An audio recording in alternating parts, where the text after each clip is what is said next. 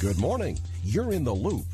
Every week we talk with the people who make San Antonio a better place to live.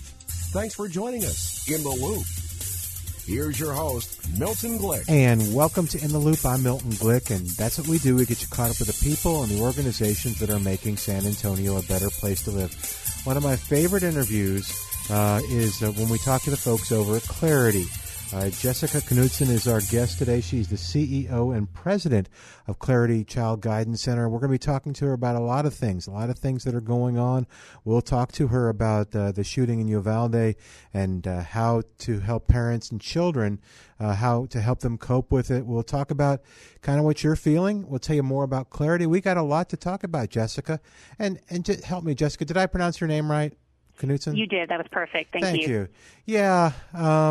Before we started, I mentioned that this was great timing, but it's unfortunate timing that we have to. It's nice that I can talk to Clarity because Clarity is the perfect group to talk about what's happened in Uvalde to talk to this group about. But let's go back before I get into all that. Tell me what Clarity is for those that don't know, and then it'll make more sense to people. Sure, and thank you, Milton. I appreciate that opportunity. So Clarity Child Guidance Center is the only nonprofit in South Texas that's solely dedicated to the treatment of behavioral health in kids ages 3 to 17. And we do that for in a lot of different ways. We operate a 66-bed inpatient hospital, and so that's really kids that are truly in danger of harming themselves or harming someone else and need really around-the-clock supervision. So kids stay there about a week, and we help the crisis get stabilized. We operate a day hospital program, so kids come during the day, 8 to 3:30, and participate in some group and then go home at night. And then we've got a full spectrum of outpatient services. So we have partnerships with UT Health San Antonio and with Southwest Psychiatric Physicians to provide medication management. And then we have a team of therapists and psychologists that can do individual, group, family therapy, and also psychological testing. So we're really in a position that we can treat everything from a very minor case of ADD that maybe needs some medication intervention to more serious mental health issues that a child might be facing. And it's amazing. You and I have been talking for a number of years now.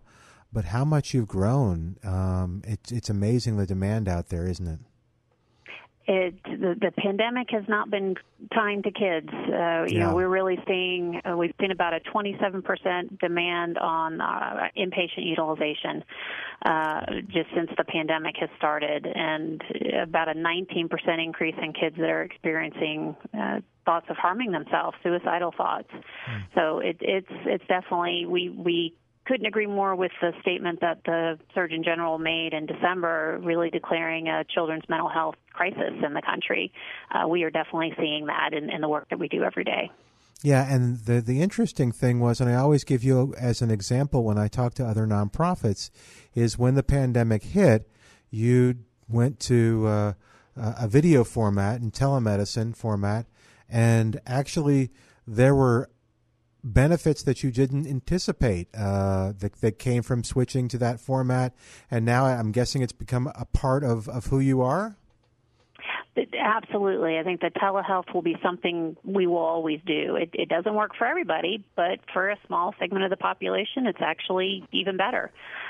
Maybe some kids that have difficulty disclosing information. The safety of the screen has allowed them to maybe disclose some things and have some deeper conversations, and also just access to care. It can be really cumbersome for some of our families to make it to our campus, so that ability to do it via telehealth, if it helps us get in front of kids that we wouldn't normally see, then it's something we're absolutely going to continue to do. Yeah, and I know from talking to people in the community, you guys literally have saved lives. It's not always that severe, but it can be, and y'all have made a big difference. Clarity has. Well, I appreciate that. It's the team showing up every day. We're all here for our vision is to ensure that every child and family that needs our services receives our services. And so that's what the team is here to do every day. We'll keep talking about how our folks can either connect with you or can help you on your mission here in San Antonio. But I did mention, and we were going to talk about the Uvalde shooting at Robb Elementary. We're recording this on Wednesday, so I want to tell folks that some of the information that we're giving out is all we know at this point. But Jessica, I honestly don't know where to begin. I don't have children, so I don't know what parents are going through.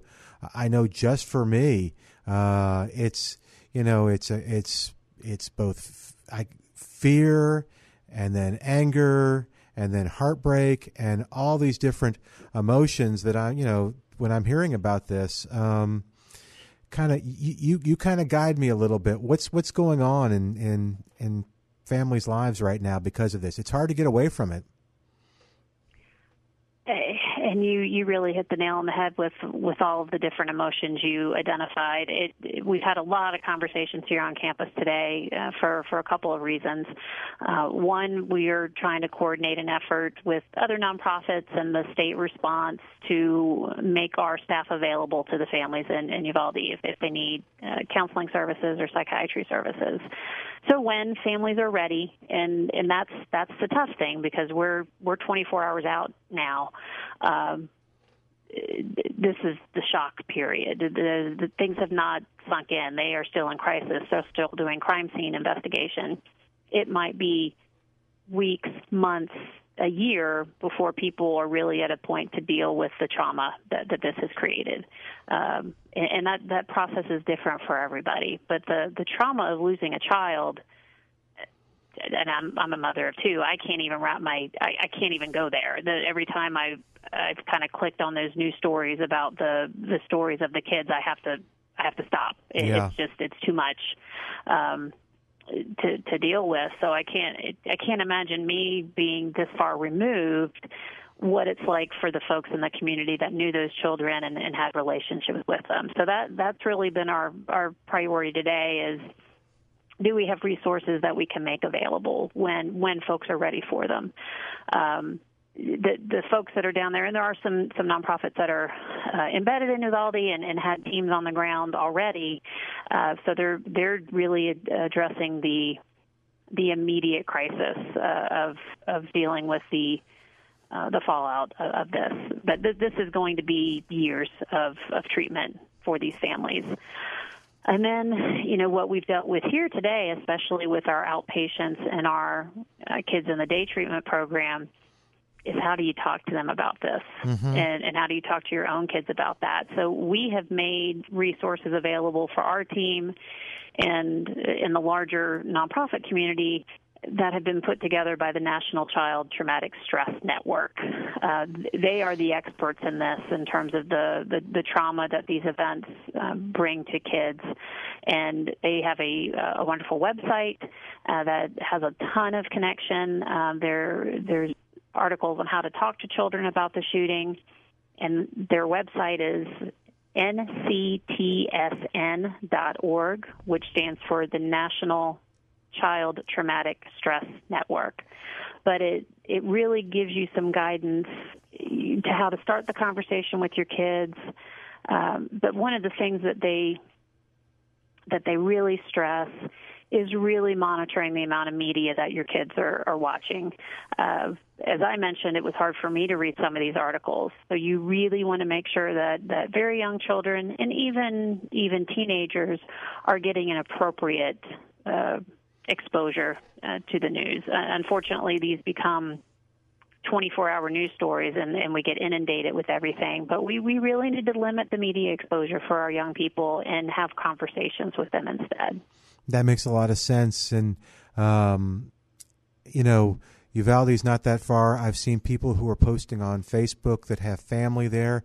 So although it wasn't in San Antonio, I'm guessing that there may be people's lives that are personally touched by this.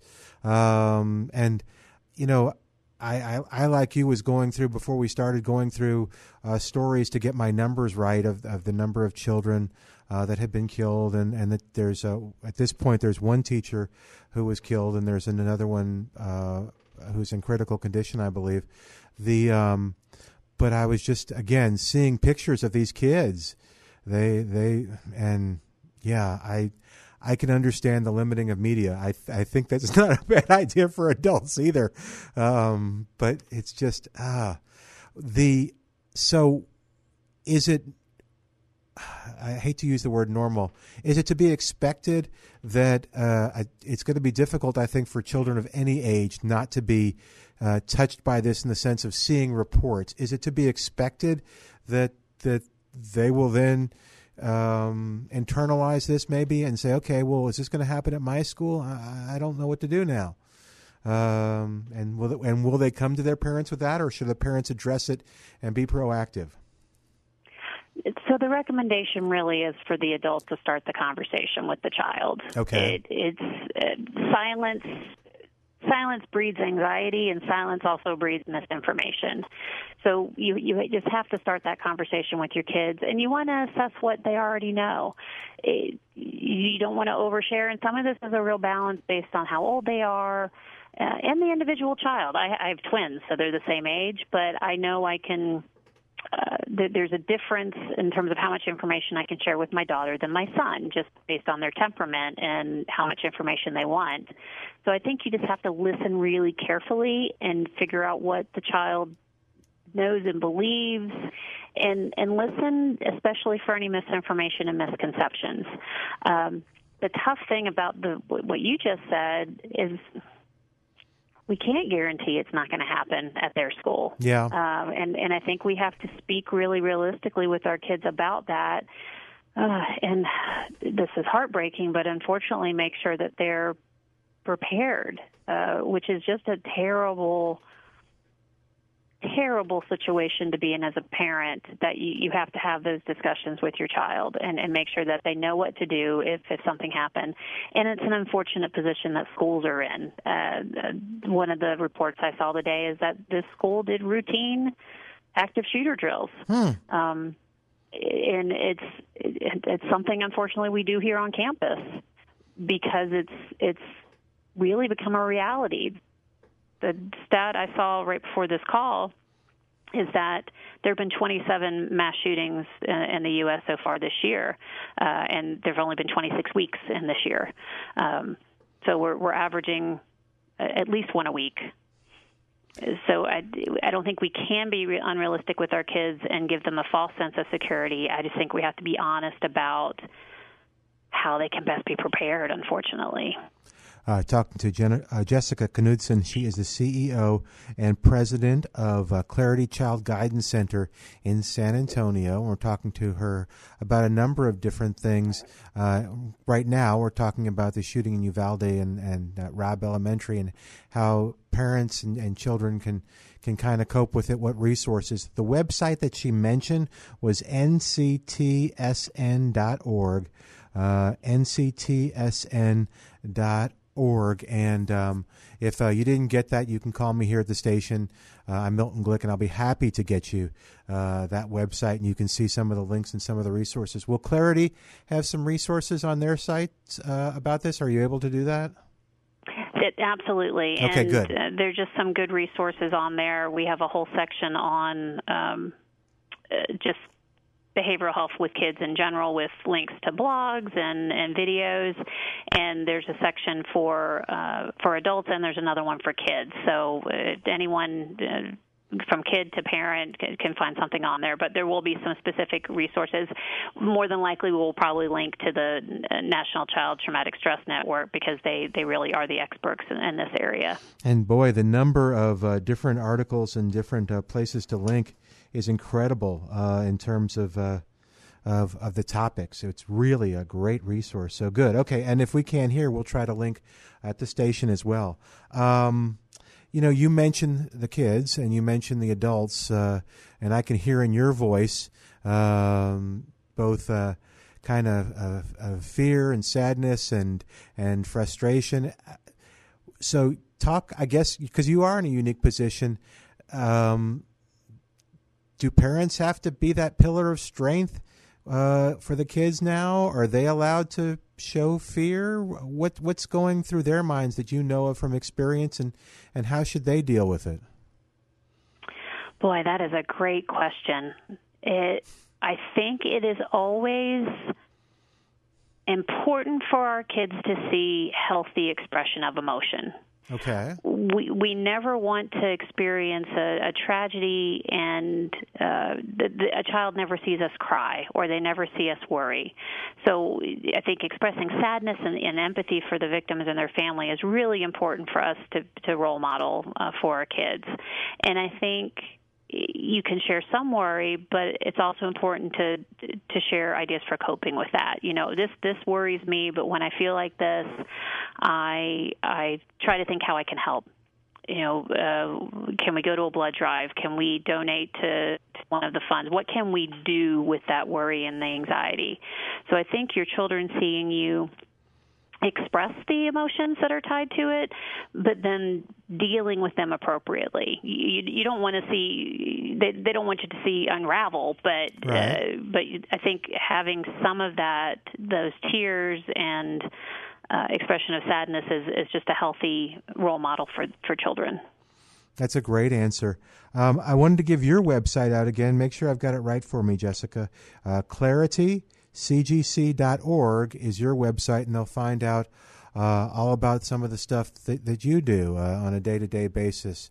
Do I have the website correct? That is correct. Okay. So I do want to talk about some other things that are going on that you're seeing in your unique position.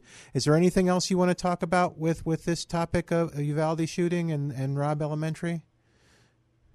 Anything that you can think of that we haven't covered, and we can jump back in and get to it in a little bit if you want. You know, I think specific to this, it's still so fresh. I think we need to be patient and give time for some of these emotions to play out. I think we do have a long haul ahead of us in terms of providing services for the kids and the adults of the community. I think it's such a tight-knit community such as Uvalde. Everybody knew those kids, and so you've got an entire community going through that trauma, and that's going to take a lot of help and a lot of support over, as I mentioned, the next coming months, potentially years. I was speaking to a colleague earlier that provided services after the Sutherland Springs shooting, and they really disclosed that some of the families couldn't even really talk about it for the first year. Wow. You know, it was in such a they were in such distress. They had to deal with those emotions before they could even really deal with the trauma related to it. You know, again, the loss of a child is in such a violent and needless way is just devastating for families and for the community at large. And one more thing, if you've got any ideas, or if I know we've got some things on our website at either one of The Answer, 930am theanswer.com or am630theword.com. We've got resources like you mentioned, like donating blood and things that are positive that families can do because they want to do something that's positive or need to do something that's positive in this. What are some other things that people can do that are action-oriented? So there are quite a few, and a lot of this is information that's actually still popping up on my computer as we're speaking. But there have been several funds that have been established. There have been some funds established for funeral expenses. I believe Children's Bereavement is setting up some funds that would be available for families. And once those kind of solidify, I'm happy to get that information to you for your listeners. Thank you. Of some ways that they can donate. But I think there are going to be many opportunities to provide financial support because these families are going to need food support, clothing support. I mean, all of those issues too, because of the financial burden of a tragedy like this as well.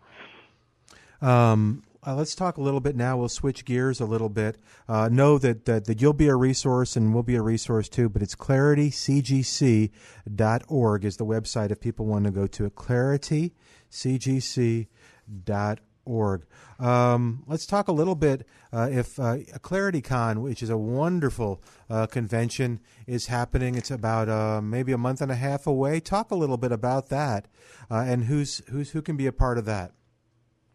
So ClarityCon is our annual summit on children's mental health. It's a 2-day conference held at the Hyatt Hill Country, and we have over 50 breakout sessions, and we've been doing it since 2013, and it's really designed to equip educators, therapists, physicians, social workers, child care workers, and community members, basically anybody that works with a child or interacts with a child, facts, resources, and active steps they can take to improve the mental health of their kids. So it's a great opportunity for network and learning. And this year we've got a really special keynote presenter by Chase Bryant. He's a country music singer.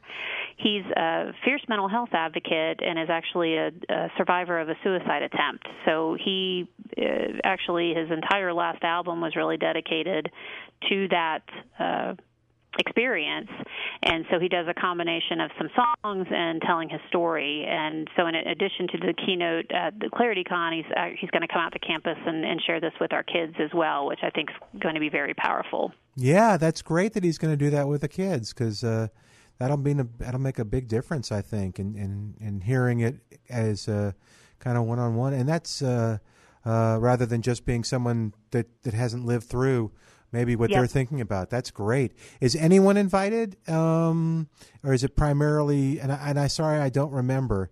So if I'm listening to this, but I'm not in those categories that you mentioned, can I go and just enjoy? Anyone that wants to learn about children's mental health, there is a registration. So you do have to register. You can just attend that luncheon, or you can attend some of the breakout sessions. But there is registration available, and that is on our website. I'm so scared because we're running out of time and I have so many questions, Jessica. What are some things that the parents will see this summer? What are some things that you'll see this summer that maybe you don't see during the regular school year? Are there things? Yeah, that's an interesting question, because schools are actually our biggest referral source, because school tends to be the biggest source of stress for kids. And it has gotten very convoluted with the virtual school and back to in-person. And so we saw actually a significant increase in referrals from school when they went back to in-person learning. So there's a segment of kids that do a little better during the summer because they don't have the stress of school, the stress of homework, the stress of their schedule, and so we tend not to see them again until the fall. But there are kids that's the opposite, that they need that structure to stabilize, and so we see a little bit of everything. Some kids just do worse being at home with nothing to do during the summer, and with the tragedy of yesterday, it is an unknown at this point how that's going to impact kids going into the summer, and what they might be dealing with from a trauma perspective, trying to process all of this. We're almost out of time. Got about 2.5 minutes. And Jessica, I promise we're going to have you on again, and because there's so much great stuff that Clarity does here in San Antonio to help families and to help children with mental health issues, things that are challenging them. If folks that are listening want to become involved, and this could be through volunteerism, it could be through donations, how can they help you? Well, as you mentioned, monetary donations are always accepted. We are a nonprofit, so that's a big part of our operating budget. But we've got a ton of different opportunities. We have a program called Food for the Soul, where groups can come out and either prepare a meal or bring a meal and serve it to our kids. That is always very well received by the kids because it's not cafeteria cooking. It's typically pizza or Raising Cane's or something that they really enjoy. And the groups hosting that really get a lot out of that experience. But then we also have some smaller ways that groups can contribute. We operate a clothing closet on campus for kids that might come without changes of clothes, so we're always looking for clothing donations. And we also operate a food pantry because we never want someone discharging from our campus to not know where that next meal is coming from. So that is purely supported by donations, and we like to be able to walk our families through there if they're having a food insecurity issue as well. And so all these the things are on claritycgc.org, right? Correct. Yeah, and you mentioned the capital campaign, right? Yeah, so unfortunately, because of everything that we've been discussing, we are really at a point where we're looking to expand some of our services. So we're getting ready to launch a community ask for some funds to be able to do that. So donations will become even more important as we launch into that. All right, and you can find out more about what you can do to be a part of their success at claritycgc.org. We've run out of time, but thank you for coming on. I know that this interview will touch our listeners' lives, and I sure appreciate it. Thank you, Milton. Jessica Knudsen has been our guest today on In the Loop. She is the CEO and president of Clarity Child Guidance Center, and we will visit again. We'll get some time between this, but if there are tons of resources that website that can help you and your family. So, Jessica, thank you again for being a part of the show. We'll say goodbye for today. I'm Milton Glick. You join us next week as we keep you in the loop. Thanks for joining us in the Loop. We look forward to bringing you next week's show with Milton Glick.